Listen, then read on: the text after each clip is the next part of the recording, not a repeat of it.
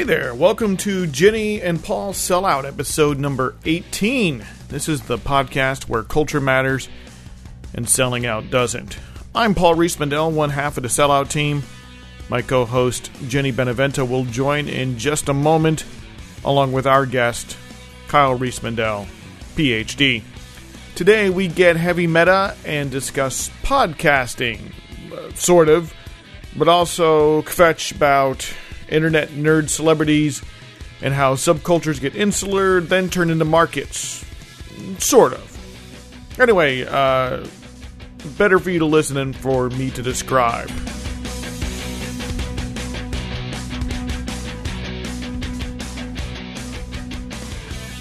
Hello, Jenny. Hello, Kyle. Hello, Kyle. Hello, Jenny. Hello, Paul.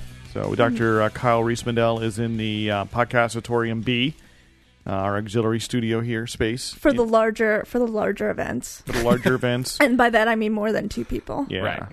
Where and then when we more than two people, and when actually Dr. Kyle is occupying Studio A, Podcastatorium Studio A. Sure. I always feel like your use of PhD and doctor with me is mockery, which I kind of enjoy and kind of hate, but it's Not still mockery. fine. It's just, Look. we like to only have guests, as we established a few episodes ago, that have more education than we do. Which is hard to do, frankly. So, you know. Yeah. I mean, I've attempted 2 PhDs and failed, so it's not mockery. If I never attempted a PhD and thought it was somehow, beneath me or above me or something, then perhaps it could be mockery.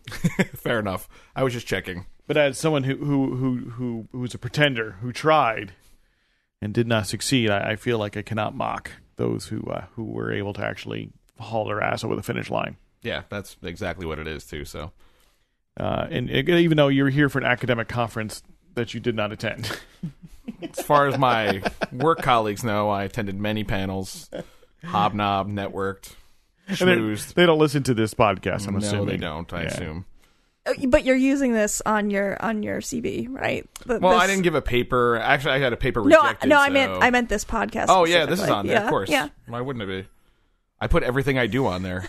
You have to. I mean, my friend John put all of his appearances on my previous radio show on his CV. Yeah, well, that was a broadcast radio show, so That's why true. not? Oh, so that's legitimate. I see. Thanks, Kyle. Yes. Podcasting is not There a is the legitimate podcasting medium. question. We've talked about that one a lot, about whether we were ever going to really get into it, but I don't know if today is the day for that either. Do what? Podcasting. As a topic? Meta. Yeah.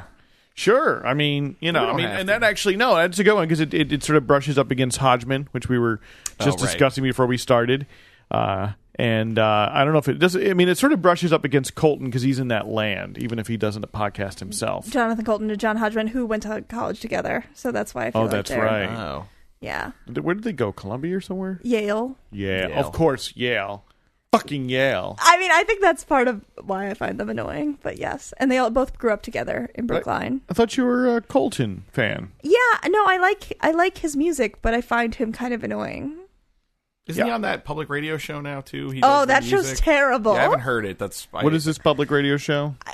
The trivia never show of some sort where he's the music. It's got some accompaniment. annoying title as well. It's like the funny cinema entertainment old timey hour. Yeah, like all anal 3. Oh, so basically yeah, what you're saying is I it's can always confuse them. Yeah. a 30-something liberal NPR hipster show. Like it's trying to like pick up where it's like if the Dresden Dolls were an NPR show. yeah, exactly. Wow, So basically that was for almost no one, the reference. It's like, wait, guys, I got it. I gotta wait so everyone's gonna understand what I'm talking about. And then she pulls out like a Dennis Miller. exactly. It's like if But Nietzsche that's true. You can call us sale of the century. You can call us at 1-800-lactose. Oh, the good Dennis Miller. Yeah, that's something. Actually, I have very little opinion about Jonathan Colton because I actually have not. I've maybe heard his songs twice. I've not actively sought out any of his material, but it's simply because there's this milieu that I have. I don't say it's a strong opposition to, so much a wariness about. I like that we just only talk about people I hate, and I don't actually hate that many people in real life. But I'm not hating them. I mean, I'm also finding the same fatigue. Saying, yeah. It's called Ask Me Another, the show. Oh, right. Yeah. Ask be another. Ask. Today's topic: dinosaurs. I like them. I like them. They're Stegosauruses. They're really you lose cool. points if you make eye contact. They throw a bunch of toothpicks on the ground, and the person who gets the closest Whoever count can name it wins. quickest. As well as the starting lineup of the 1938 Yankees. And as a bonus question, you have to figure out how to maneuver your way out of a romantic relationship you don't know how to. Yeah, That right. you don't know how you got into. It sucks because of all the rocking, the audio goes just in and out on that show. So I want to tell you about how I really like the dinosaurs. Yeah, right. Exactly. Oh yeah, that sounds. That was actually one of the best things ever. The Onion used to do the autistic news reporter. Oh, right, yeah. And he would do, like with the train accident, he was just worried about what happened to the train, and it's brilliantly done. Anyway, But we don't talk about Jonathan Colton and Or John spectrum Hodgman. disorders. Or spectrum disorders the whole time. Maybe it's all related. I'm not sure. spectrum disorders. That like when we were young, Spectrum was like the porno channels. Remember? Oh yeah, that's true. That's a different disorder.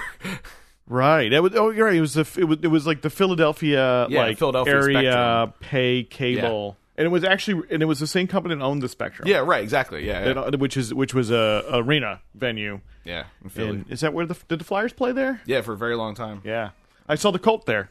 Really? Yeah. They called it the Spectrum Theater, so they just like closed off half of right. it. Because we didn't sell enough tickets. I saw Weezer there. Wow. Yeah, actually, right before it closed, like maybe 2002. Yeah. Now the podcasting cat has made her appearance. She's normally banned from the podcast, but since we're in a bigger communal space, she is asserting her right to be here. And, There's lots of opinions. about Right next to me. Yes. Yeah, because she knows you're allergic to her. Come here, Yeah. Margarita. All right. I like this podcast, the Catcast. It's like, it's just someone over and over. Come here. Come on. Get up. We're off to a good start. So, I mean, Jonathan Colton, I guess we might want to point out it. We can't assume everyone knows who he is. He is an internet nerd music. He's usually thought of as the only person who has sort of made music work recently as a monetary. As a new artist, not outside the label system. Yeah, so like he basically gave his music away for free and asked people to pay whatever they could, and he makes about $500,000 a year, also through touring. He's been on a couple of NPR shows as well, just talking about like the monetary aspect of it. And a lot of people say it's a totally not reproducible situation because he sings to a very specific devoted group, nerds. Right. Yeah, he started because he was a programmer, wasn't Yes. he? And then he's just started recording these funny ditties that, and I've heard some of his stuff, and it's fine, but it's kind of all programmer and internet in-joke kind of stuff. I don't think that's actually true. No. No. Well, the early stuff was. That's what he got known for. Yes, right? yeah. Hope Okay, Monkey so and- that's right. But still, yeah. That's fair. Yeah, but it evolved out of that, I think, like the niche kind of reference-heavy. Yeah. I mean, to the point where recently Glee stole his arrangement of a I saw song. that. Oh, he arranged Yeah. Baby Got Back Yeah. acoustically. Yeah. Right? And, yeah, that's what I heard. And possibly like the actual track. Like there are parts of it where they think it's just the actual Literally track the same, yeah. That's funny. Yeah. So what is it with Hodgman? Because before we started, you that I don't like. Yeah, exactly. I don't find his books funny. I just find him grating. I find him really grating. I don't know if I have any defense for He's that. just a try hard. Yeah, exactly. I would say there is the try hard. And I think that there are times when when he seems sort of effortless is when he's funniest. But that much of the time, I think exactly. It sounds like he's trying very hard. I think he's probably a really funny person. I think the character, John Hodgman, is super annoying. Okay, that's fair. Because I was like, I think he is playing a character a lot of that time. And Yeah, the totally. character is trying too hard. Right. And it's hard to separate it when you call the character John Hodgman and you And devote yourself to it. He became John Hodgman because he was a character in a commercial. I mean, Yeah, that was part of it. I mean, he was like a book editor and, was like in the literary world for a very long time before he ever did any comedy at all. And I think he actually went on The Daily Show to promote something. And they were like, "You're really funny. Like, you should do stuff for us." Right. And that was like at the same moment, I think kind of like in a Louis Black-y sort of way. Like where Yeah. Louis Black as a comedian is maybe funny, but you may not like Louis Black, the character. Exactly. Yeah, I think that's right. But I think his stuff is really smart and unlike a lot of comedians who do characters like that, it's not just all a style joke. Like, it's not just like here's a format or here's a thing to look at that's funny-ish or is a commentary, but he writes actual jokes that are I think are actually funny, where I think other people tend to just rely on the personality or the whatever that type is they're playing to be funny. I think what sort of annoys me about it too is that it's really sort of appealing to a nerd audience, and in fact I don't get the impression that they are actually nerds. Like, they seem like bros who went to Yale. Like, that to me is really... Ooh, yeah. wow, yeah, right. I mean, and so it just seems very, like... I heard him on a podcast recently talking about that exact thing, that how... I think addressing part of that, because I think, right, someone goes to Yale, you assume even if they're, like, the nerdiest person at Yale, like, they probably are cool or rich or something, right? In Skull and Bones. Yeah, right. Certainly in, like, the 70s and 80s anyway, whenever, actually probably later, because he's, like, about Paul's age, actually. Yeah. So it would be the 80s So and timeless. 90s. No, which isn't really fair because, especially actually, those elite institutions like Yale give a lot of scholarship money. There's a lot of people who are there on merit scholarships. Monetary wasn't actually my But like connotation at all. culturally, I think, right? Or socially. Well, if you grow up in Brookline, I'm going to guess that you don't have a monetary issue going to Yale in general. No, right, yeah. No, but he talked about, like, just how nerdy he was, like, all the letters he wrote. Like, he went to Comic-Con in 1974, or whatever the first year was. So I think he is legitimately, whatever that probably means, maybe that's a question, but into that culture and is not, even though he may also be popular and whatever, like... But and it may not be his fault too. But I think that a lot of people are like, I'm so into him because I'm so nerdy, like and that sort of. Yeah, Chris Hardwick gets the same thing, right? It's like, oh, here's this like handsome guy who was on TV and was a DJ and is a comedian, and we're supposed to think he's a nerd or whatever. And he's like, well, that's not what I think he would say it's not what I mean by it, but sure, but I guess the fans are shitheads. Yeah, I guess John Hodgman though appeals to a very wide audience, which is not his fault. Good for him. But I think a lot of that wide audience then says, like, here's proof that I am nerdy. Like, I love this hobo comedy and this. I do. I have to so say, precious. I love hobo comedy. I hate it. That's It's one of the so funnier precious. stories. Is it in his first book? Yeah. It continues in the second. Yeah, and that's one of the funnier. I mean, because he did create a world in a way, which he does in general, but is one of the funnier ones.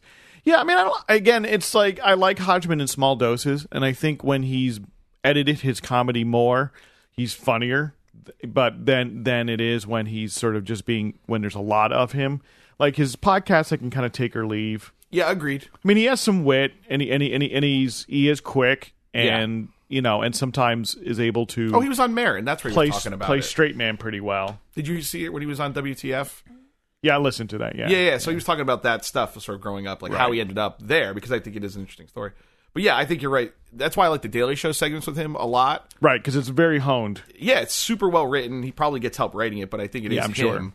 Sure. Probably his nugget, and the writers help him. Right, and I think that, he has that. And that's, that's, of course, always a little bit of problem of overexposure, or, if you're John Hodgman, and you need to continue to make a living, you need to, at being John Hodgman, probably the books alone are probably not sufficient for a full middle-class income. So he probably has to work pretty hard at it. I don't dislike any of that, and I don't think like he shouldn't be successful. Like there are people who you're like, sure, girl, I hate them. They need to go away, and I don't feel that way about him. I just am like, ugh. It's one of those things that should be in my wheelhouse, and I just find it annoying. And again, like Jonathan Colton, I don't really have anything against him. I just find that there's this sort of community that overlaps with, like, it's sort of the early nerdy blogosphere as epitomized by like Boing Boing overlaps with the with like a Jonathan Colton, and overlaps with certain elements of podcasting, which I love, and it seems like it's this little inbred community. And, I would agree with that. And that, and as a listener, or you feel a little bit like, okay, sure, you all know each other, and you go then hang out at Max FunCon, and it starts to feel a little airtight, I think. JoCo fans do make me annoyed about, like, the more I see anything about that, like, I had to... Says the person who just said JoCo, but go ahead. I had to sign up for the site to do something. I think I was purchasing something. And so I had to, like, get a username or whatever. And through that process made me be like, I don't want to be involved in this at all. I would like to backpedal this. But yeah, I would agree. So I think it's the fan group for me is a little intense. I'm like, you guys, They Might Be Giants? You've heard of them, right? But I have a question. Come on, we then, all did this already, right? But that's my question is, it seems sort of oxymoronic in a way what you're saying, because on the one hand, a community is a group of people who, share interests and relate to each other. Isn't that what this is for the most part, or is that what your problem is that they actually don't? No, I think it's great that they're doing that. That's not my just exposure to them makes me not want to be. It's a far more, I don't want to be in that group. How about that? I see. Yeah, that was what I was wondering. You're saying it's an idiosyncratic kind of thing. It's something about your own taste and what you like versus some objectively definable objection. No, I would say, but I mean, I would say it's in the same way that you might enjoy Rush, but you might not want to be seen in the group of people that look like Rush fans, right? Right, yeah, sure. Like, I enjoy the music of Jonathan Coulton, but I don't want to be seen in the group of people who message board about Jonathan Coulton. Okay, that's fair. Yeah, I saw the Afghan Wigs on their most recent tour, which is a reunion tour. And the I really like the Afghan Wigs indie rock band that, sort of mainstream, I guess, after a certain point. But there is a borderline misogynistic undertone in a lot of their lyrics. And I think that their lyrics are smarter than that, and it's much more of like wrestling with those impulses as a man, obviously. But it also, I think, therefore tends to attract like douchey boneheads who don't get the sort of more complicated themes of the songs, right? And they are certain. And it was certainly going to see them at Metro. It was like, oh, this is half their fan base. I'm not really thrilled with these guys. Even because they're even just. And they're like, they were all like late 30s, like, mid late 30s guys who clearly don't see a lot of shows, but probably go to a lot of bars, and we're just acting like assholes is basically how I would put it. But in groups, and you're like, I'm going to go over there because you're sort of intolerable. And it's one of those things that, like, wow, I like this band. I was really excited. I never got to see them when they were, a functioning unit, before they broke up, I don't know, early 2000s. Mm-hmm. And I was really excited to see them, but a little disappointed from the crowd. And that's how a Hold Steady show has become for me. Yeah, right. Where at first I was like, this is great, and then it turned into like, oh, I might get roofied here.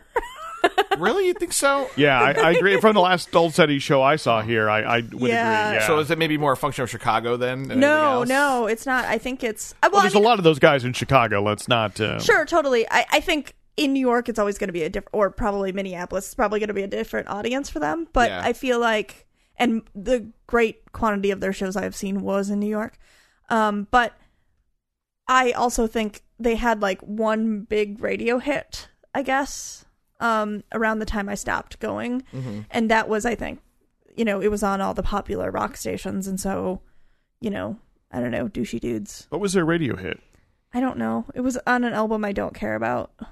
I don't remember. It was probably on Stay Positive. Right. It might be Stay Positive. Yeah, I can't remember because they all sound similar enough.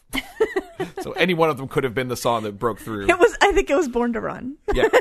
So that's my favorite one. Well, they don't all sound the same because as they get they increasingly what happens is as album they converge more on a conventional verse chorus structure. Whereas earlier stuff is not really in a conventional. Yeah, it's a little more discursive. That's what I mean. Like the later ones, like Boys and they're Girls less America. concept album. Yeah, agree. Yeah. I like Stay Positive, but I do too. I was late to like the party. It. I was way late to the party. So I wonder, part of it is that, it seems to me that people, there's a tendency, and I'm not accepting myself from this tendency, to really want to define a community around, a sort of overlap of likes and things, and you want to have your artists or your stars or your personalities, from a cultural standpoint, mm-hmm. right? And because it's nice to, and I think because of the ability for the internet to help people network together who wouldn't have not been well networked together at some point, it's the same thing of like zinesters or people who are into sci-fi, in like the pre-internet era. And now it's just so much easier to do that. But I think, for me, why I sometimes get a little tired of it is because it becomes seemingly insular in a certain way, and not necessarily on purpose, and not necessarily, and that's fine. It can be, but it makes someone who likes part of it and not all of it, sometimes feel like, okay, well, that's enough. Like, Yeah, all right. I mean, you know, like if you like one podcast out of a bunch, but there are always sort of the same people back and forth on all the same other podcasts. After a while, you're like, okay, that's enough. I need to hear how brilliant this person is again. Yeah, I mean, for me, I think it's enjoying something as a personality instead of having a personality. Like defining your personality as being in this community, and that's what is sort of annoying to me. I don't know. Because part of me feels like there's of course like something like LA podcasting, right? There's a degree of insularity because the people who can do podcasting are the people who do not work traditional jobs for the most part, right? If they're not already professional broadcasters, right? So, you know, Mark Maron does his podcast probably at 2 p.m. Yeah, right. But except that he really has made an effort as a podcaster to really branch out, and I mean, he's still doing, you know, the bulk are celebrity in quotes or are known artists with some kind of following, but he has made a clear effort to get outside of just the same comedians or just the same podcasters. Sure, and I think actually anybody who's done it longer than maybe a year has probably done the same thing. That's probably fair. You know, I've heard but that. It's still brought to you by Stamps.com and Audible. That's not their fault. And Adam and Eve. well, that becomes I think that's kind of what you were getting at earlier, though, is that what annoys you as much about these communities is that they are markets. Like, they become an identifiable market to sell things to. And so suddenly you are being, you know, hailed by the culture as this and then boxed in by it, right? Because now you're this kind of person who buys these kinds of things and define yourself this way just because you fucking signed up for, you know, Joco Maniacs. All of a sudden, now, you know, you're getting sold these particular kind of, like, hipster tampons or whatever. That's not the title of the episode. They have little mustaches on them. I guess my issue is less with the artist and more with the community where, like, and I guess I just see this in every community I join. You know, like... Now we're learning something. No, I mean, I have, like, you know, like everyone else, we have shit to do. And instead... I think all communities have this aspect once they get big enough where it's this like, well, I was here first and I know these things and I have all this cred and I met this person. Right. And it becomes insular in that it doesn't, it then stops being quite so welcome. I mean, it was welcome to newcomers as long as you, as a newcomer, you accept all of the history and premises and you're willing to sort of, but that's what you're joining. Like, I guess to me, it feels like the bigger something gets, the more accessible it becomes, actually. But there's also that countervailing force that makes it less accessible, I think. It's not necessarily big. I mean, I don't know if there's like a tipping point of numbers, but I feel like there's a point where it gets where it's less about the art and more about getting badges or getting right. cred, right? And that's for me where I'm out. Yeah, and I think a lot of people feel that way, but I think, you know, organizations to function need people to keep the history. Right, but this isn't... Hold on. Yeah. Do those things, right? Like, you know, most bands don't have 2 band leaders. There's a reason for that. Someone needs to fucking get, you know, booked hotels, whatever, right? And the same thing goes with, like, an online community or whatever. There are going to be people there who care about that part of it, and it can be insular because they want you to buy into the entire thing just by participating a little. I guess I get the impression that there are people who don't care about it anymore, but have just found a way to impose their weird mania, like of getting badges. And I'm using that as a sort of a euphemism. I figured. But like, I guess I feel like whether it would be a sports team, you know, whether it's a band they really like. You get the impression that this person, no matter what their interest is, now is only in it not because they're actually into whatever it is, but because they're into being that guy. So I think my earlier critique says you're very upset with the way consumer culture functions. But I don't necessarily, because it's oriented around consuming things then rather than enjoying things. Right, it's oriented around earning. Well, but there is consumption to it. I think that's a fair point. Things, it's consumption, right? Like the mode in which you take in the world, right, is through the idea of consuming. Right. So, and this is like the fear people had about whatever you want to call it, like postmodernism or post-capitalist stuff, right? Is that ultimately everything is a mall. Everything you do is oriented around buying or consuming in a way that is not about art in any kind of abstract sense or community in any abstract sense. Right, and it's a badge or a talisman in and of itself. Right, and I think most people, that isn't the case. But I don't know. I mean, I don't think we can say that. I we're switching sides. Wait. No, I think for most people, though, for most people it isn't the case that they need to, like, they can go to the mall and buy things without having to, like, make a video about all the things they bought. No, but they just buy something that has a nice big logo on it, so it's very clear what they bought. Or like if you go to visit the Louvre, you're probably going to buy something to remember that you went there, right? It's not like you're just going to be like, I'm just going to live with my memories of this amazing painting. Like, I'm going to have this button and this tchotchke and this thing, like a badge, right? Right, a thing that says I'm part of this cultured group of people who did this thing. Sure, or I bought the NPR. No, I didn't personally. Or, you get the NPR tote bag or whatever. Right. But there's a difference between not listening to NPR and then calling in just to get the NPR tote bag, or going to the Louvre just to go to the gift shop to buy that shit so that, like, you put it on your refrigerator and girls come over and you're like, yeah, I went to the Louvre. Like, I think there's a difference between actually going to the Louvre, enjoying it, and being like, I'm going to get something to remember my time. But I think we're getting away from. I mean, I think we were actually approaching something, and we kind of derailed a little bit. Because I think that, I mean, I agree with Kyle that we are sort of we are basically coming up against the critique of capitalist culture, right?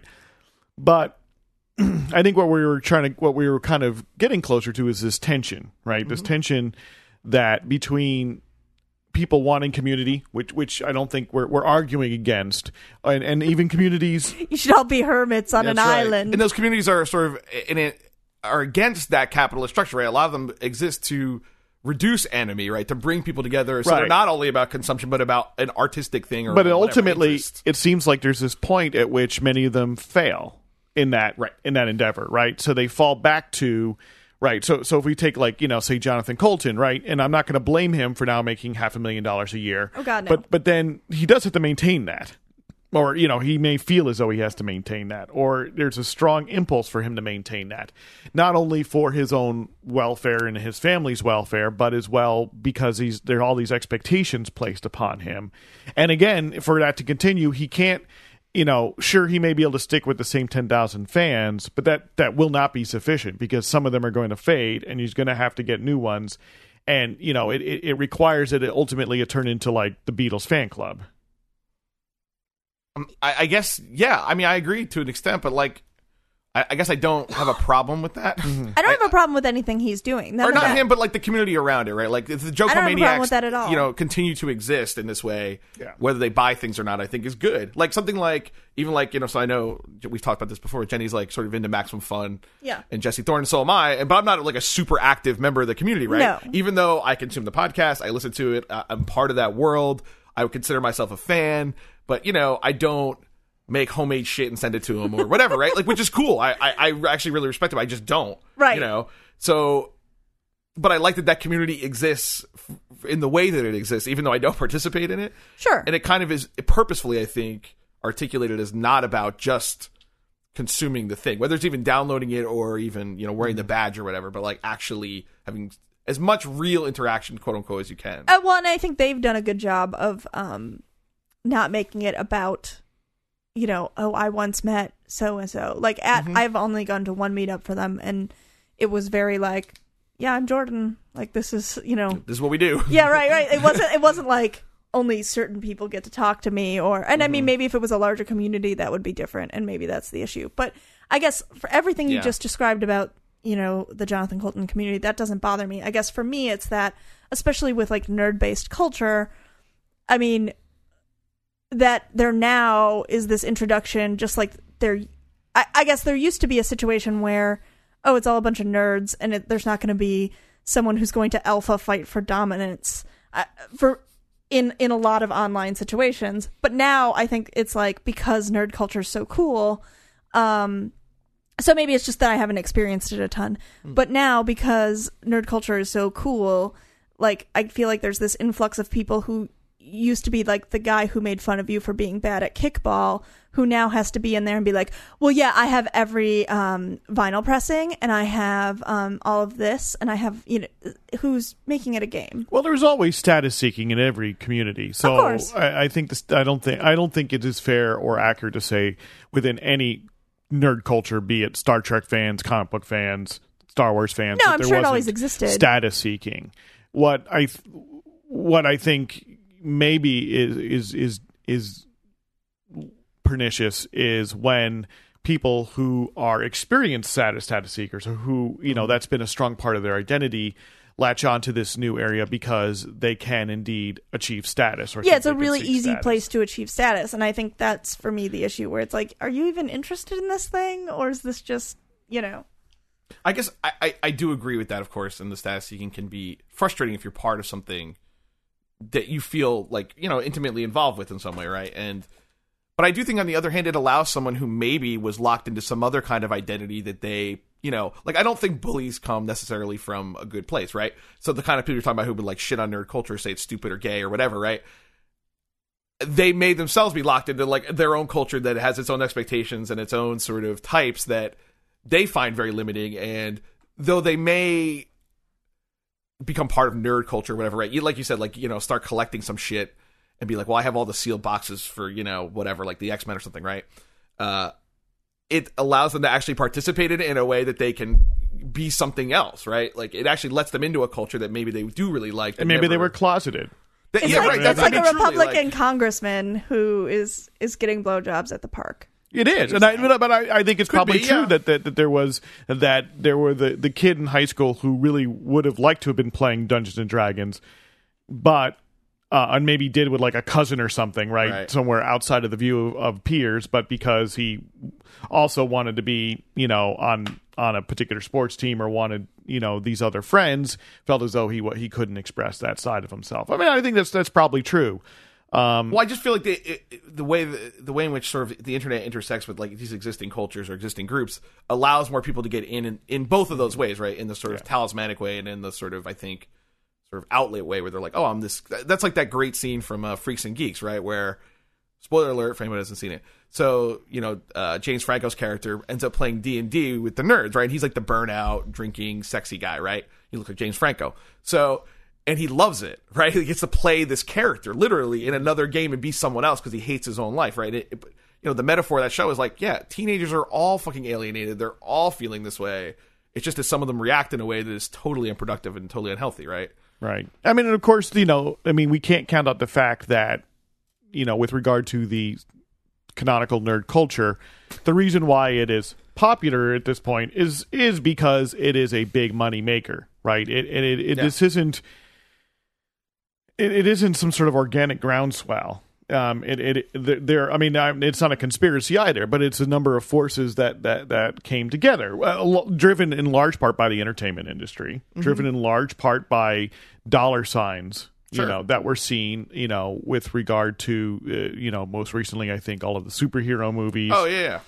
And so and it does expose people to a lot of these things, but you're also not seeing the same groundswell of popularity in Dungeons and Dragons right now. For instance, like, there are other aspects of nerd culture. I don't know. I mean, I feel like it's far more cool. I mean, it's not nearly, like, mainstream, but it's super cool to be like, cool. I think Dungeons and Dragons is still a punchline. No, but, like, role-playing games, though. Like, Dungeons and Dragons, like, as itself a game might be, but, like, people play these fucking massive multiplayer online games, right, that are essentially Dungeons and Dragons. And adults are very open about it now. Right, but they're video games, right? It sort of latches on to something which was already an existing in popular culture, right? There's not, like, a single pro athlete who's ever hidden the fact that he's into video games in the last 30 years. It's no longer but like role-playing games are their own thing. Sorry. Yeah, but it's no longer uncool as an adult to say you don't have to hide the fact that you read comic books.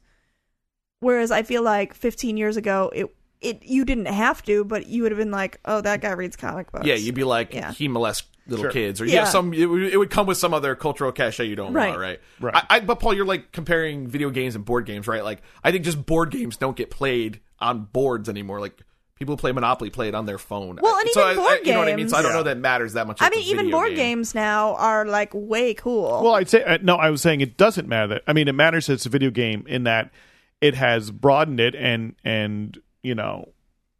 video games has made it cool because it's video games, and video games were already more broadly acceptable. That's all I'm really saying. Oh, I do think there is something to the idea that role-playing games themselves are, and I think even, we were talking about this at brunch a little bit today in a sort of comedic way, but like role playing itself is kind of, and I guess it's in one way what we're talking about, right? Like taking on this sort of characteristics of a community or, you know, an orc or whatever the fuck you want to do is a lot of what our culture is about. We're like trying on identities. Like we've moved from sort of like broadly, right? So with sexuality especially, but like identities being sort of fixed, right? That you are this essential person and you have these characteristics and you are this, right?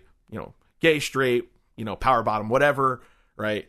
Fat, skinny, smart, dumb. And like, we've kind of evolved to a more kind of culturally constructed view. Like we accept to some degree the flexibility of identity. And I think it allows bullies and whatever, you know, and it has, I agree with Jenny, like there's certainly some shitty parts. Like, well, the guy used to, you know, kick dirt in your face and suddenly, you know, wants to be the coolest guy in the Max Fun Forum. You're like, maybe that's great or it's awful.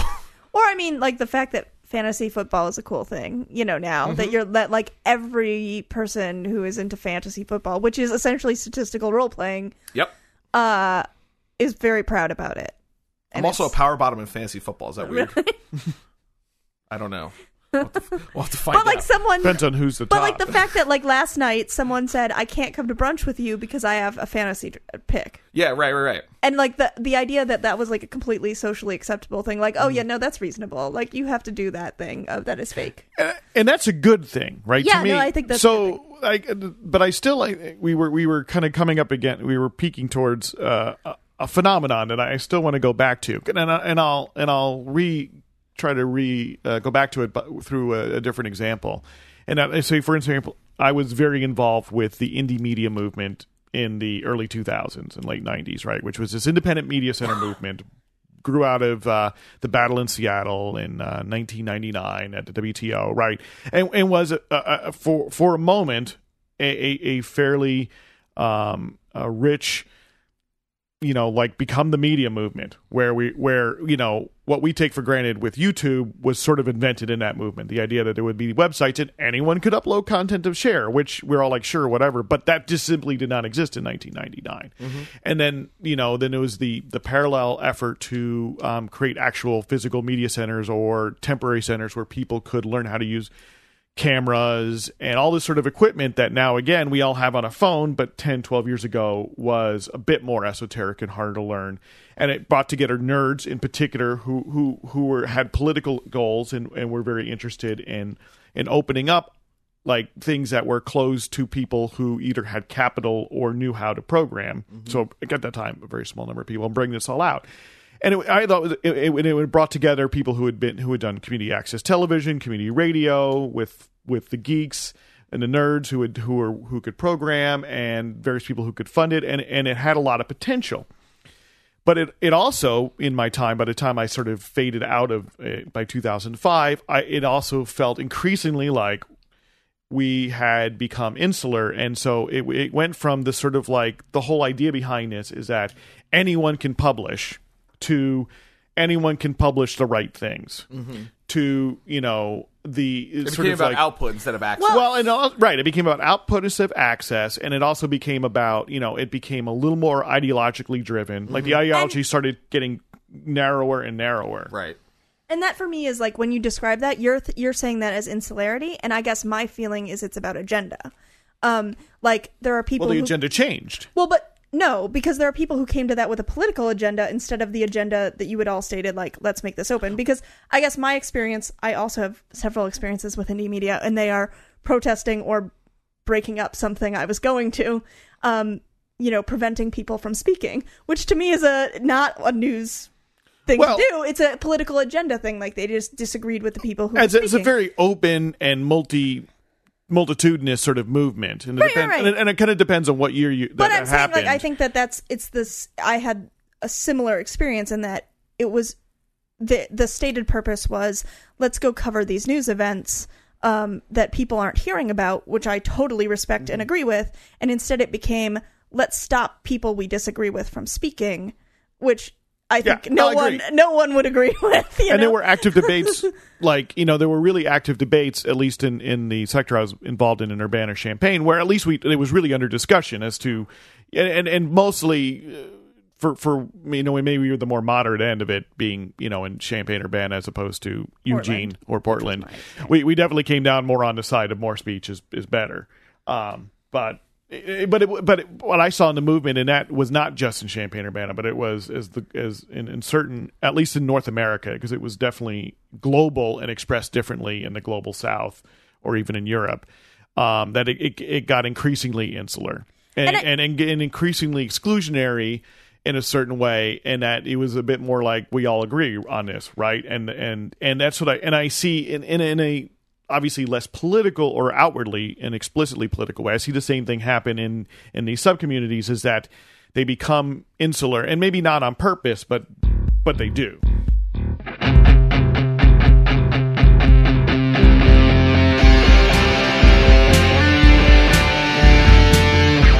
Oh, hi. You've reached the halfway point of episode number 18 of Jenny and Paul Sell Out. This is Paul here to remind you that we're online and stuff. Leave us comments about the program at our website, selloutpodcast.com, or on our Facebook page, which is facebook.com/selloutpodcast, where you could like us, because apparently we all just want to be liked. We'd be really happy if you'd rate us on iTunes, and we'd be ecstatic if you'd leave a review. So that other people would know they'd want to listen to us, and we can slowly build our own insular little empire. Join us, won't you? But first, keep listening.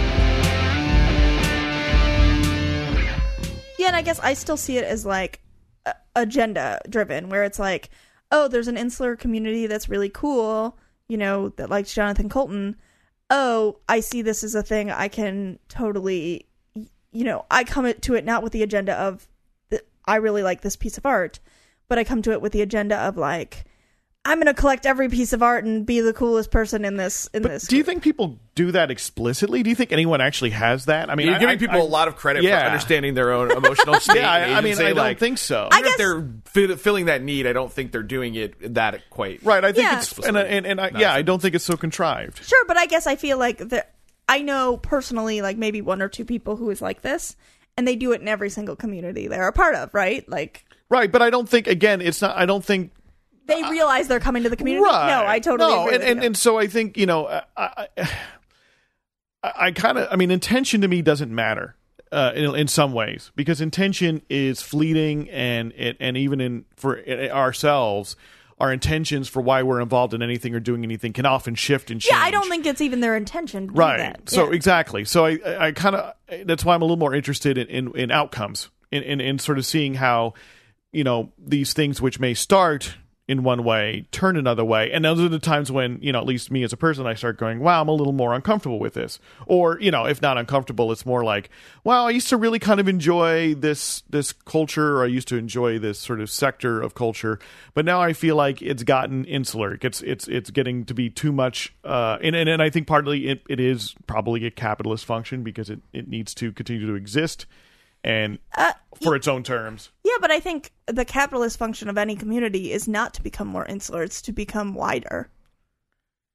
Well, yes and no. To a degree, it's to define. Well, I'm not saying it's the intention for it to become insular, but I'm saying that's an outcome. Sure, it could be, but I think the more, if it's super successful, it becomes wider and wider and wider. And I think the communities we've discussed have only become wider and wider, not more insular. So it's funny. It made me think of two things. Actually, one thing that reminded me of two conversations. One, we had at brunch again today about suburbs, right? So I study the suburbs. We are, I think, all of us from suburbs. Are Jay from the city proper? A little bit of both. A little bit. Okay, a little bit both. Either way, you've been to a suburb.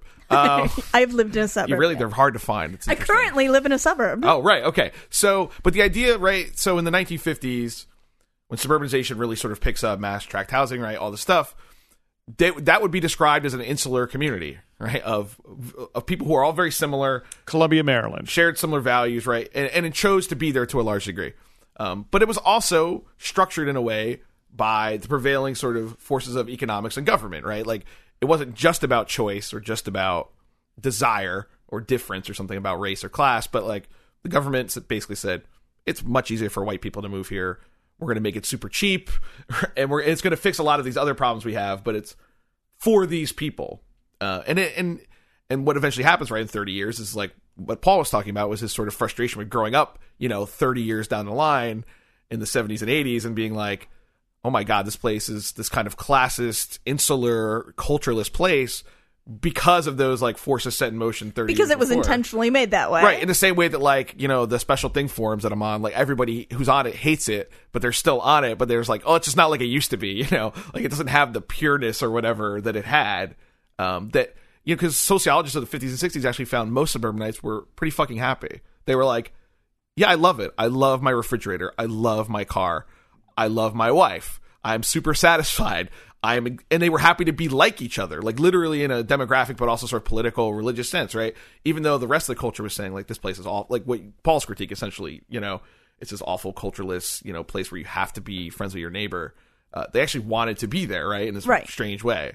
I don't know what my ultimate point is, but it reminded me of that sort of cycle. Well, I guess for me, I feel like it's the opposite of becoming insular. It's like this community was awesome when I knew everyone by name, when we were besties. Mm-hmm. But now that like anyone can move into my community, but that's not what I mean, actually. So by insular, I do not necessarily mean inaccessible, right? And I think that in the same way that Scientology can grow as a religion but still be insular, right? I got you. Right.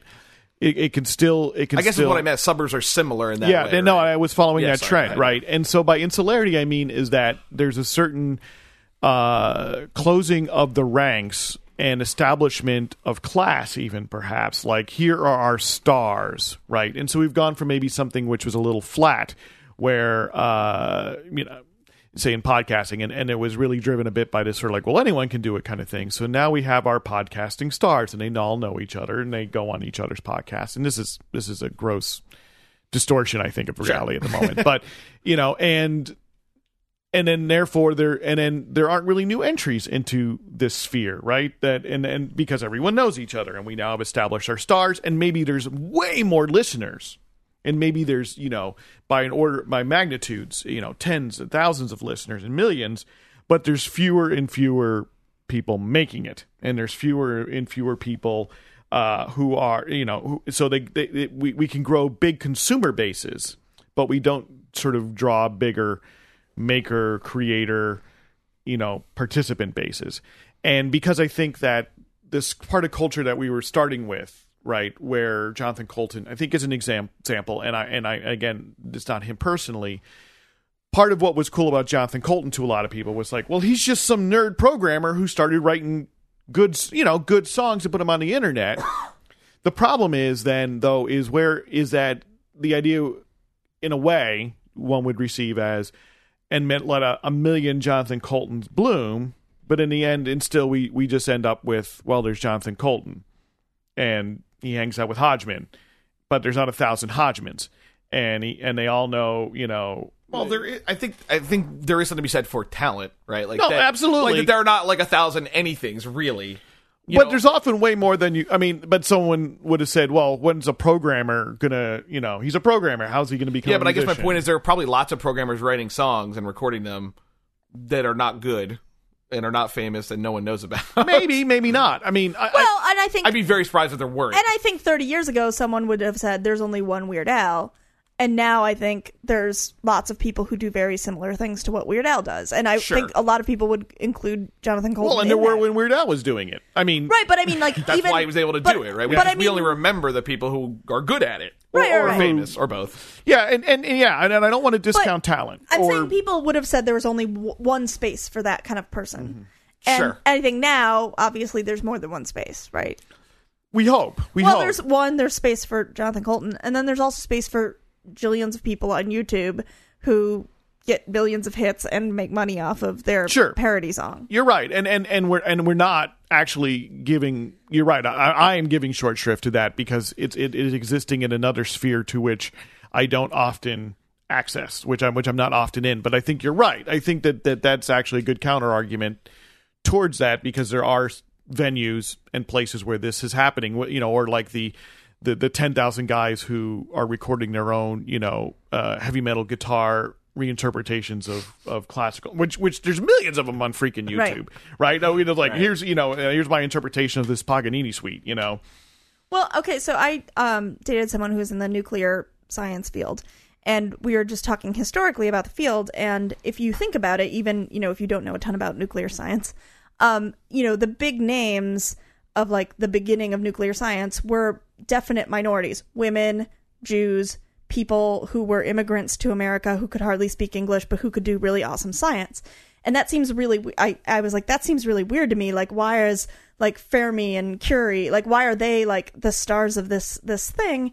Even to the point where the like U.S. government did all this research into them to make sure they weren't spies because they, and it was because no one wanted to do it. It was like this terrible, goofy science everyone made fun of. Like, oh, that's just some startup thing that's never going anywhere. And now, I mean, according to this person, not his words, not mine, anytime you go to anything Nuclear Regulatory Commission, it's a bunch of old white guys. Like, that's it. There's no more women. There's no more ethnics. It's like old, waspy dudes. And it's like, oh, well, okay, maybe there's this sort of generation of anything where first, when it's not important or interesting, those alpha sort of people don't want to be involved. So there's these like superstars who in no other realm would be superstars because they're not the people who got into it because they got into it to be like the alpha.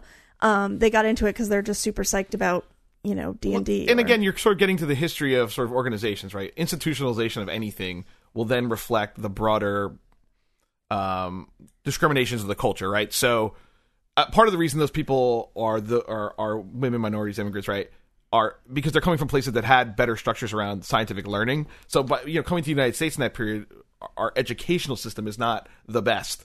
Well, and I don't even think it's that. It's that they were like, well, if they're going to do science, they had to do that. Agree, but they're like, I'm not going to make it in, whatever plastics or whatever. Right. No, totally. But so when they do come and does become a field, right? Yeah. And it gets institutionalized with organizations and universities, they're then going to reflect that most of the people going to college and most of the people getting a PhD in nuclear science, probably a white guy. And all of them got irradiated anyway, so they die good. early. Fuck them. So and they're dumb balls. So basically what you're saying is that the another parallel is Pat Boone. Yeah, right. Exactly. The co-optation of a music that was, in many ways popularly suppressed and discriminated against. But then became popular, and so then it was like, okay, well, we need somebody who is much safer, much more acceptable, becoming the star in good this hair, realm. Has good hair, straight of course, hair, very good hair, good straight hair, being the person up front, more so than Elvis, because Elvis still wasn't very. People forget Elvis by class was not acceptable. So, but then the other point is, culture kind of then eventually, it takes a long time usually to reorient itself, right? So we get affirmative action, we get the kinds of institutional things that can change that. Because I work at a tech university, and they're dying to admit and hire women, right? Right. Particularly, but we also, a lot of the school now, engineering stereotype, Asian of all varieties, South and Eastern Asian, Chinese, like every version, right, are there rather than white guys. So it does eventually turn around. Sure. But I wonder if in these sorts of communities, that's where we're at. Like, especially, I think podcasting is a great example, where it's like a bunch of random people who couldn't get like their comedy out any other way because they couldn't be on TV or whatever. So then they did this podcast, and I'm not even saying like it's an ethnic thing or even a gender thing, but like, so there's that first wave of people who are like, well, fuck it, I have nothing to lose, so I'm going to do this. In the same way that like UCB Theater or like the Pit in New York, it gave people like a free space essentially to put up shows. Right. Like they don't make any money on those shows, but somebody like W. Kamau Bell can do his show, or at this club in San Francisco, and then get a TV show from it eventually, right? Because he's doing really interesting, relatively edgy stuff that, like you said, it is not marketable really. Otherwise. Right, and then second wave is like, for some reason, like lots of TV shows now have an official podcast, even though there's like absolutely no reason for there to be a podcast. I love to hear about LL Cool J on, what is that? NCIS. NCIS. Yeah, I like to hear him lick his lips. How I Met Your Mother has a podcast, which I was like, this is so unnecessary. Like, why does this exist? And that's I don't particularly have a problem with it. And I don't have a problem with it. Yeah, but it can get. I think instead of being, I think it can really alienate people to that first to do or join. I think people who were in there in that first wave, it's sort of alienating. It is, yeah, and again, even like I would argue that the comedians, whether it's Nerdist and Chris Hardwick or Mark Maron, they're not first wave podcasters. No, first wave podcasters started in the mid 2000s, and podcasting was declared dead 3 years later because it seemed like there's all this initial excitement, and then and no one had monetized it, so they were like, well, right. This isn't a thing, right? Really, the only person who had monetized it by then was Leo Laporte, who is the very tech-oriented This Week in Tech Twit network. Yeah, Never Not Funny was pretty close on the heels for subscription. Yeah. And Ricky Gervais, I think, eventually went subscription as yeah, well. but that came much later. Well, yeah, like 07. Yeah. Well, which, That's well, what and you're I think talking about, actual that's all. radio shows that did podcasts also did. Yeah, right, that's right. There Your was. Art Bell or Coast to Coast, which Yeah. is not Art Bell anymore. Yeah, which they didn't even really call podcasts at the time. No. Because it was, really podcasting as a medium that cohered in like 2005. I was putting my radio shows online in 2003 to syndicate to other low power stations. Just a scheme to talk about how you were first. Yeah, isn't it? I wasn't though, because it wasn't podcasting. Although you could listen to it online, right? But it wasn't. Yeah. It didn't utilize the RSS feed features didn't exist, so it wasn't easy for someone to subscribe. Exactly. They had to go check the website whenever they think of it. Yeah, so there were the technical medium, barriers. yeah, and it's that innovation that makes it a medium. And so I don't really, while I joked that it was podcasting before it was podcasting, it was missing the crucial syndication technology to make it a real reliable medium in the same way. But my feeling is, okay, so if you are an artist of any kind, you're a podcaster, you're a singer, or whatever, you need that first wave of people, obviously, and then you do need that second wave of like badge people. But not even badge people, but people who already have some notoriety, coming in and taking it over. Sure. Like people who come into it with an agenda. Let's say. Well, everyone comes into it with an agenda. But I mean, with a it's not just based on how much you love the art.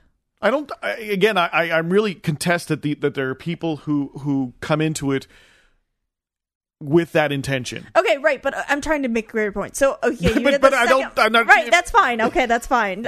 But so there's that second wave. But I guess my issue is like that. Maybe we should communities should look at that second wave, because I feel like it doesn't actually help you grow the community if you do want to monetize it, if you do want to make more money. I'm not sure. It doesn't I help understand either what you're that saying. first or second wave. So if you have a group of people who like your thing, and then a new group of people start making this product that they don't really like, that sort of prevents a lot of that first group is probably going to get out of there. Like, if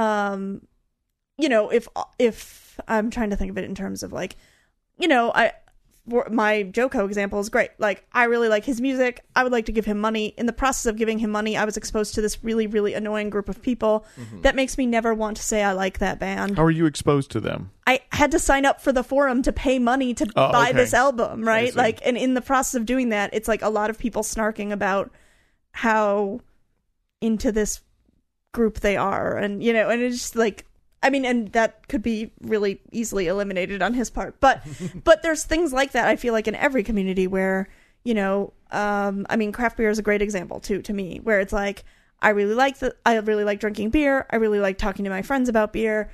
When I have to get in lines for 5 hours to drink the newest beer, I'm out. That makes me want to go get a Pabst. Like, I have zero interest in that. I have zero interest in it as a personality, as a mark of honor, or a badge. Right. I mean, there are people who are status seeking in general, and I don't think it means that they are not sincerely appreciative of whatever thing it is that they're seeking status in, but that status seeking is a higher value to them than perhaps it is to others. And like we said earlier, I think their intention does not exactly matter to me. It's more that, like, it's the results. You have to look. Yeah, you outcomes. have to look at that, because I feel like it doesn't help podcasting that there's all these shitty podcasts, and instead of actually helping people learn how to download a podcast, which they still don't know how to do, there's now just way too many in iTunes, and no one can find what they actually want, and they're like listening to this shitty podcast that's about a TV show they like, instead of actually like good content. But if that's what they want to listen to, that's fine. Paul and I have discussed this before about sort of podcasting networks, like how they're starting to podcasting is starting to mimic traditional media institutional structures because they work, right? They allow people to find things more easily. It pools resources, right? Economies of scale, all these things. And exactly the problem you're having, right? Because so Earwolf or Feral Audio is like, all right, we create a brand or a name that you can find now, and so you can go to our website. You don't even have to go to iTunes, or you can go to iTunes and you get everything we do because you like it, right? In the same way that if you like CBS shows, they probably have their fucking pod corner for every dumb CBS show, right? Like, right, and if you like it is about your interest, right? Right, and it's true. Like Earwolf, I don't really listen to many of their podcasts regularly. So I have Folk and Nest Files, I guess now. But generally speaking, right, they there's a threshold of quality, if only technical quality to some extent. Sure, but even generally speaking, their hosts seem to be good, and they don't keep a podcast going forever if it doesn't seem to be working. I mean, they seem to either let them die or they don't kind of force them to keep going on. I think it's like Jenny's point too. A lot of people get into it and they think, I want to do this as a great way to get exposure, and they're like, oh my god, I don't enjoy this, or it's hard, or both. Right? I'm just not good at it. I need to do it regularly, and it's just not a matter of just. Well, and on the other hand, I'm sure, and I have this experience with like the Max Fun Network, where I'm like, stop pimping this thing I don't care about. I know they're your friends. I don't care. I never want to listen to it. Stop having them on your shows. They're on every fifth show, right? Like, that's for me, like, and I think that's again, not, and I don't want to call it like first wave, but like, that's a like, hey, this has nothing to do with me. This is just now this second pimping wave. Yeah, I was thinking earlier about podcasting as an art, though, right? Like, is there, because we were talking about like the podcasting of radio shows, is that really podcasting? Or is it just the syndication of a radio show via another medium, whereas podcasting is the intentional creation of something for this distribution model that is not broadcast in the same way as a radio show? And I think it is actually its own thing that way. And I think that's why I like Earwolf and others, because they are trying to create, because he started out of the radio station, right? Like Comedy Bang Bang, originally Comedy Death Ray, was broadcast. And then it became a podcast. And he was like, well, the podcast is way better than the radio show. Like, I can do more. I have more freedom. I don't have to go to this dumb studio. Like, there's nobody telling me what to do. And it became a much better show because of it, I think, anyway. But I think that line is rapidly erasing. I mean, I think for me, I know I'm in a particular situation, but like, I watch all of my TV on my laptop. Right. I download it. So like, for me, if it's, something I watch on Hulu, or if it's something I download totally legally. Right, of course. Or if it's something that's like on YouTube, like, there's no difference of those things to me. Like, that, I don't care who produces them. I would like to easily get all of them, and that would be really helpful if I could. But, and for me, there's no difference between like, I don't own until recently I did not own a radio, much to someone's chagrin. And so I would download NPR podcasts, or, well, I guess radio shows and podcasts. Sure. And for me, I have no connection between which ones are podcasts and which ones are their actual radio broadcasts. There is a difference. And the difference that it's important, right, is the structural barrier, right? So the structural barrier to creating a podcast is tremendously lower than the structural barrier of creating a radio show. Even a radio show that airs on low power FM or community radio, because there is still comparatively fewer opportunities, less airtime than there is living rooms and cheap microphones. And on the creator side, I totally agree with you. I'm saying from the consumptive side, I could care less. I'm just wondering if it is an art form, is it a unique medium or not? And I mean, it might not matter, right? To some people, I'm sure for a lot of people, it makes no difference at all. But I think if someone can find a way to do something that is unique or new, or changes the structure of the medium in some way, which again, I think they're trying to do with like video podcasting, has kind of come back now, right? Right. Well, that was a discussion around home video in the 80s, right? Right, because you actually saw, and it never seemed to take off as well, but there were definitely video magazines, right? And there were definitely, attempts to create, videotape media that was separate from television and movies, that was created specifically for video, and in some cases not merely just direct to video, like here's a movie, but much more like I have a compilation of dope guns and fucking up your video deck, which is there was a label up in Minneapolis called Amphetamine Reptile, and they released the first Helmet record, for instance, and they were really pivotal in sort of noise rock in the 80s and early 90s,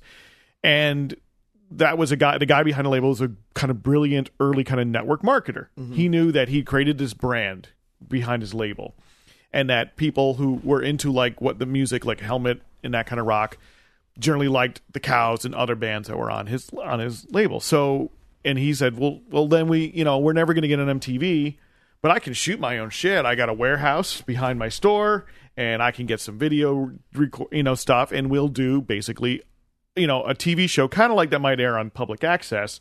Only I'm going to just put it on videotape because I already have a distribution network because I release records. I think there's actually an even better example now, which is skateboarding videos. Yeah, like they're made specifically for that market. Yeah, but they were that thing. They were made to be consumed that way. They had their own style, and they were very much like magazines.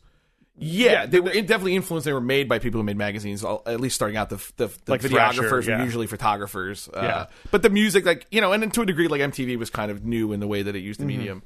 But so I think podcasting and video podcasting, fall back into that tradition where we're taking a medium which is a little bit different and new and has certain features and trying to really anchor on those features, especially because those features are what made it more accessible and unique as compared to existing broadcast technologies. But I guess my feeling is the more it's similar to something you already want, from a consumption side, the more that will work. Sure. In terms of Howard Stern, that's a great serious example. No one would ever want to get that until it's something you already wanted and can't get anymore. Or,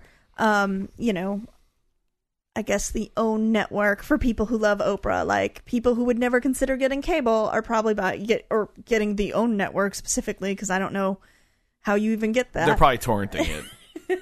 I doubt they're torrenting it. Gotta get that Gayle King torrent. Get that GK shit. But yeah, so I think there's I can see why from a creator point of view there's glory in being like, oh, we're the first podcast to do such and such. But I think from a consumptive point of view, the more you can make it like an actual thing that someone would want, who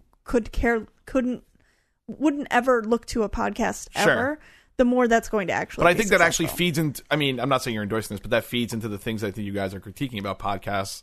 Is that insularity is partly done to keep attracting people who are into this stuff, like using star names or like the same group of now relatively famous comedians in LA. You're going to see them a lot. No, it's attention, and I'm not. Yeah, I'm not ready to say that, I'm not ready to call it good or bad. Oh yeah, no. Yeah. I'm not either, right? I probably listen to more podcasts than either one of you, I think. And it's, I get the same thing. Like, when someone's promoting something. Is that a badge? Are you bragging about it? Yes. it's let's throw down. I know. Now I'm going to get a lot of action. I'm like, oh, he listens to 20 podcasts. I want to see him naked. But of course, and with podcasts, of course, because they are, I get just as tired of the fact that, sometimes if you watch enough TV talk shows, it's like, oh, Jesus Christ, the same people are on the circuit right now. Yeah. I'm tired of seeing, this actor who's going to be, got the new film, and what I like about, and some of the podcasts I like are podcasts that are not guest driven. Yeah, right. That are driven by the hosts, and if they have guests, I often like the ones where it's like, I've never heard of this fucking guy because he is just this fucking guy. Right, and I think the 5x5 network has a little bit of that. In that, it's like, this is the guy who had the office next to Dan Benjamin, and he just liked talking to him, and he brought him on his podcast. Or even like Dave Hill, right? Like he had a butcher on last week. Right. Or he had the guy who worked for taxidermist Vice. At one point. Yeah, exactly. I guess so. My feeling is the opposite. Is especially there are some podcasts I listen to where I'll listen to every episode, but there's some and I think Bullseye is one of those now where it's like, oh, is this with someone I don't know? Not listening to it. Is it with someone I already like? Listening to it. No, I do that too, and then I'm because there's part of that shorthand. It's like it's more of a risk, right? Am I going to be listening to something and I'm going to go, oh fuck, this is stupid, I can't take this, or is it sometimes you listen and I think Mark Maron is somebody, but Jesse Thorne is somebody as well, because they are good interviewers and because they when they choose somebody for their program, right? They have a pretty strong, I think, editorial voice. Exactly. They've chosen point of view. They've chosen them for a reason. So even if it's somebody unknown, and usually for Mark Maron, if it's somebody unknown, it's just because there's some regional touring comedian. Yeah, but he had Sam Lipsyte on early on, the writer who I'd never heard of, who's sure, really fucking interesting and good. Yeah. I was like, oh, no, I agree, and Jesse Thorne as well. It could be an actor or it could be someone else engaged in culture. I really like Colin Marshall's podcast, Notebook on Cities and Culture. Where he's got it's more about people who have strong relationships at a place where they are, and he interviews them about that, but in a broad sort of way. And it's never anyone I've heard of, but he's a good interviewer, strong editorial voice, and he's pretty good. And I'm sure he must do interviews that never air, because I'm sure he's got interviews where he looks back and he goes, person just didn't come across well, it didn't, and he's willing to do more work for what comes out of it. And that's hard. It's very hard. Yeah, and work. I mean, it's still, and I think in some ways we're getting to the essence of podcasting at the moment, which is it's a platform to get to other platforms. It has yet to become, and I guess it's not even just an art form, but most of the people who are coming out of it, and happily so for me, because there's a lot of people who I think are hysterically funny or really talented who are just kind of not necessarily obscure, but certainly not mainstream, who are getting television shows and are getting money essentially to do the funny shit they were already doing, which is really interesting to me, like Comedy Bang Bang or the Nick Kroll Show or like Andy Daly, who I think is possibly the funniest person on earth, like getting his own show. Even though I could listen to him do a podcast every week, even though he doesn't, right? But he doesn't want to stay in like the podcasting ghetto. Yeah. Apologies. Well, and I guess for me, again, consumptively, I don't care if it's a person I like. I don't care if it's a TV show or if it's a radio show or if it's a podcast. Yeah. But it does make some difference to me. Like, I would prefer him to be on a podcast because there's virtually no limit to what you can say or do, right? That's what's exciting about, like, character work or improv or whatever, whereas television has some more constraints around economies and things. But sure. What's sort of fascinating, and based upon sort of Jenny's point, which I think is a really good point, that, I disagree of making, of culture, things that are broadcastable, because we live in a digital age in which these things can be endlessly reproduced, is that basically creating a stream of stuff where you can really get what you want, and especially, it would be even better pay for it easily, because I do follow, and I agree, we've debated this offline before, but I agree with the fundamental principle that that's really the way the world should work. It's interesting that when it comes to audio media, that's largely happened. Like, podcasting somehow took over radio in that way, and that technology, has ended up being the de facto way in which radio exists when it's not on actual broadcast radio. Well, and I think part of it, yeah, right, agreed, is like, for us to talk about it is one thing, because pretty much none of us are in the age group of marketing that marketers care about. So, I mean, at some point, I feel like, the kids these days, the kids coming up, people younger than myself, I mean, I really think that they've grown up in a situation where they aren't going to distinguish between, do I download this from CBS or do I download this from Joe Schmo, or do I watch, or in many cases they're perfectly happy with Hulu, or perfectly happy with, it on but I think, like, or some like bootleg Korean site. But the question is, like, there's been a lot of articles recently about this with television, but I think Paul would come out from radio, which is, will traditional television and radio cease to exist because of this, right? Will the way we produce and consume these things actually change? Like, like the Netflix series, whatever, are just shows going to be everywhere, and you won't have to tune in or have advertisers, right? And the same thing with, like, commercial radio. Like, will podcasting eventually just destroy radio in a way that they have to reformulate it? No, I mean, I tend to think not, and maybe I'm... No, I think you tend to, it's a safe bet. Right. Well, I tend to think not. It's a safe bet, but I tend to think because there are still some needs that this asynchronous media does not fulfill. Exactly. Yeah. Right. And the needs have to do often with things like news. As it turns out, most of the new jobs in radio are in sports, because sports doesn't tend to benefit from the asynchronous experience in the same way. Yep. You need to have live people calling the games, even while we can have, voice track DJs across a cluster of 15 stations. Right. Margarita.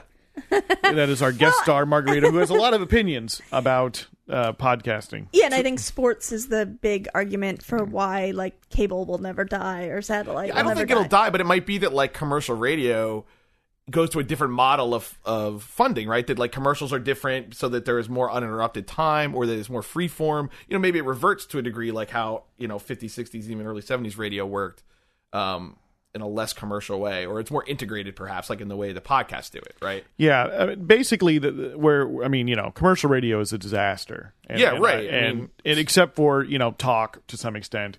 And because the people on the radios, on the music side, don't want to own up to the reason why talk is so successful.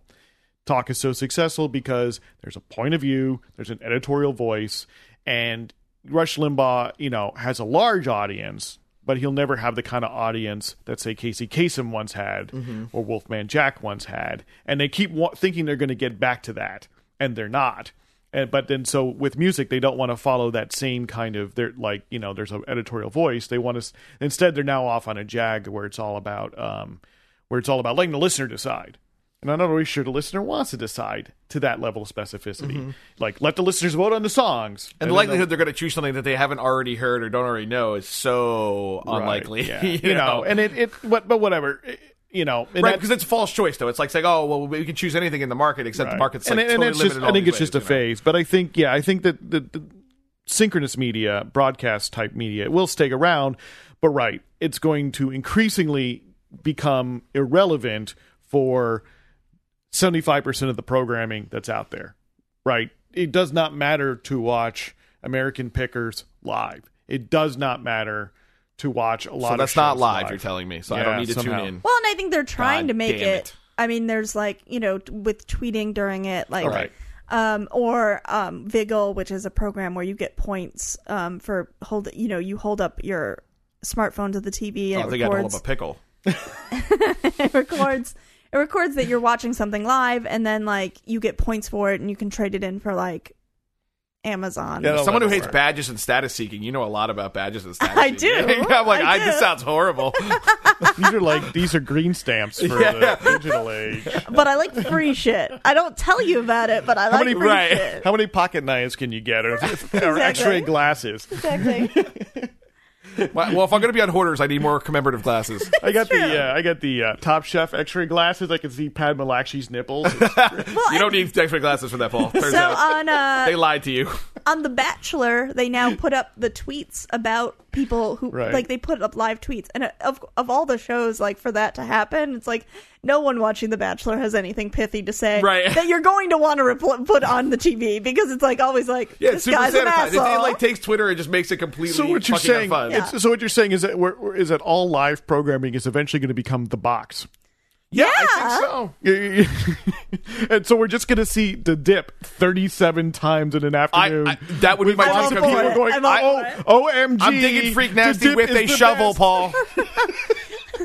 We need that. So we need people to start live tweeting this show, which is completely pre-recorded. Although Jenny and I have discussed on many occasions, but I have not done anything to pull it off. I would love it. Is to do live JP Sellout.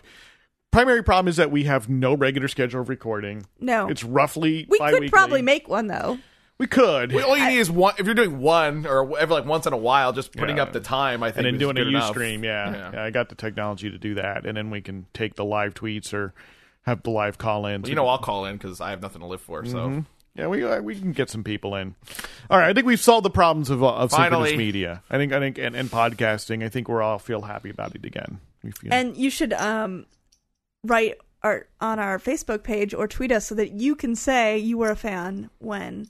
Or you can tell us we're getting too insular. It's true. You'll get your special JP Sellout crown in the mail for the most tweets. It's 47 pounds. I'll tell you where you can get your JP Sellout crown. There's this restaurant chain you may have heard of. They're called Burger Kings. Oh, sure. And just mention our name and they'll give you a crown. Yeah, it's made of horse meat, the crown, but don't worry about that. It's not from IKEA. You didn't know? Yeah. Oh, it's not from IKEA. Although at one point Burger King was owned by a British holding company. I don't know if it still is. It's been traded around. Anyway, should we do our things we like? Yeah, Kyle, why don't you go first? I have something I like. You have nothing you like. You've had a grumpy week, so maybe that's why. Yeah. Goddamn grumpy week. My thing, I'm going to plug the book of my friend Stephanie Ricker-Schulte, who is assistant professor of communications at the University of Arkansas. It is called Cash, the Internet and Global Popular Culture. Sorry. I don't know the whole title. It's an excellent study of the way in which the internet comes to be regulated and run, and the way we understand it through culture, how it shapes those regulations. And you know the author, so I do know the author. She is brilliant, much smarter than me, so buy it. Or I know some librarians listen to this. It would be great for your library. I do think it actually will become the standard in the field for the sort of cultural history of the internet. So is it Cash, C-A-S-H? No, like computer. C-A-C-H-E. Yes. Yeah, it's excellent. I'm reading Going Clear, which is the new... Oh, yeah. I endorse this as well. I just finished it. Yeah, it's I'm not Scientology done. book? I'm pulling a Paul. Oh no! Yeah, no, it's the new book. There was a Vanity Fair article that it was sort of Oh, yeah. yeah, and basically, like, I think a quarter of the book is footnotes as to cover their ass legally so they do not get sued. But it has amazing it's just really well researched and because it has to be, but it's sort of a history of L. Ron Hubbard and how Scientology got to where it is. And it includes so many amazing quotes from L. Ron Hubbard that are like horrifying about Chinamen. And Oh yeah. today I read one that was like, just dump it in her, let fate decide regarding pregnancies. It's pretty great. That was the first Scientology slogan. Yeah, it was like bump it in her, let fate figure it out. I was like, what? So it's great. Yeah, If only for L. Ron Hubbard quotes, it's great. Oh, I highly recommend it too. It's by the guy Lawrence Wright who wrote The History of Al Qaeda Before 9/11, which is also an excellent book called The Looming Tower. He's a great researcher, and it's just fascinating. Like, they are batshit crazy. I should be careful on the internet, but yeah, but I mean, it's because they are nuts. I think you're like, oh yes, L. Ron Hubbard's kind of crazy, but then you read this book and you're like, holy shit! That's not libelous language. And it gets to like what we're talking about, right? Which is like the way communities can really fucking morph and change around these particular values, and that's exactly what you're talking about, like the fucking badges and the crazy shit they're competing for. It's magical. Yeah, the bridge to total freedom.